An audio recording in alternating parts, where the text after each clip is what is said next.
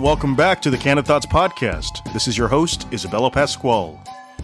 It's been several months since I've had another episode, and I wanted to explain. I'd almost been murdered a couple months ago, and I've been recovering from those related injuries. It's pretty heavy stuff. But I'm going to discuss something else in this episode. So I was recently on the Multiracial White Boy podcast with producer and director Kim Noonan, and we were discussing our experiences as mixed-race individuals living in the United States. So you're about to hear a little excerpt from my episode, which it's a pretty fascinating story, and I'm sure a lot of people can relate, especially with the upcoming generations in the new face of America. Anyway, check out the Multiracial White Boy podcast, where Kim Noonan, he interviews a lot of key players in Hollywood. And of course, tune into the Candid Thoughts podcast. I have a lot more coming for you guys, and I appreciate all the support. And we're going to tackle many more hard questions. Talk soon. So you keep mentioning that people think you're an activist. They think you're, have a sense of maybe privilege because you came from, the background of your mother's background, the historical rich background of your mother. But with your upbringing, I'm curious, because you were mixed and obviously pretty intelligent, were people kind of blindsided by how articulate you were and seem like you know a pretty good amount about your own family history? Well, there's my identity that I know of. And then there's the projection other people have put on me. In America, yes, I am still Black, and people project what they will. And growing up, I've always had the worst expectations from people imposed onto me. With myself being mixed, and I look a bit, people are confused. They think I'm Latino. I'm not Latino.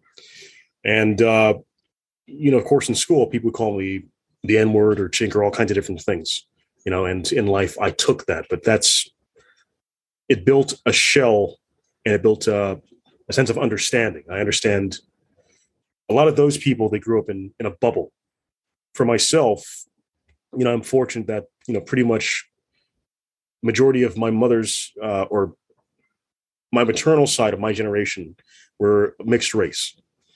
And I grew up in all kinds of different communities, and I was pretty much the odd one out, fish out of water, with myself being one of the only kids of color in a school in some situations. Or I would be the only kid of Black descent or the only Asian kid around. It forced myself, throughout my entire life, I have this frame of mind where I have to be the best that I can be because I'm trying to beat their confirmation bias from what they've heard because of a lack of exposure.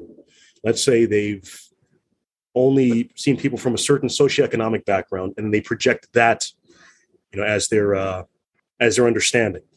And with myself, it's like I completely offset their belief system. It's like, this guy's intelligent. He hauls ass. He makes things happen, with his limited resources. He's not some privileged trust fund kid, or he was not grandfathered into companies. He's a go-getter.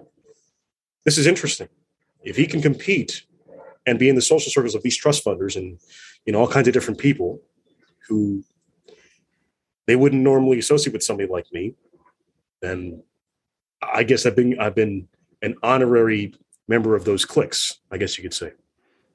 Well, I've mentioned it on this podcast before that I'm an honorary member of the white community because I grew up with a white family. I'm a transracial adoptee from Vietnam who happens to be really mixed and all over the place. So is that what you're suggesting? That you're kind of more steeped in whiteness? I wouldn't say that. I have my own identity. But what is that though? What is that? Because I think that's what all mixed people want to do. They just want to I feel like we have our own identity. We get constant expectations like you talked about. So what is yours specifically? That's an interesting question. I mean, I'm Isabella. That's who I am. And I've been in certain situations where I kind of feel like the outlier. When I'm with my Filipino family, I am Filipino, but I have my other identity, and I am pretty American. And I have other members who they've been here for, 30, 40 years. Uh, but they still have their tribalistic sensibilities, in which case some people, they live in only their community, even if they've been in the States, for decades, in which case that really, it limits their opportunities. And when I'm on my Haitian side, the same thing as well.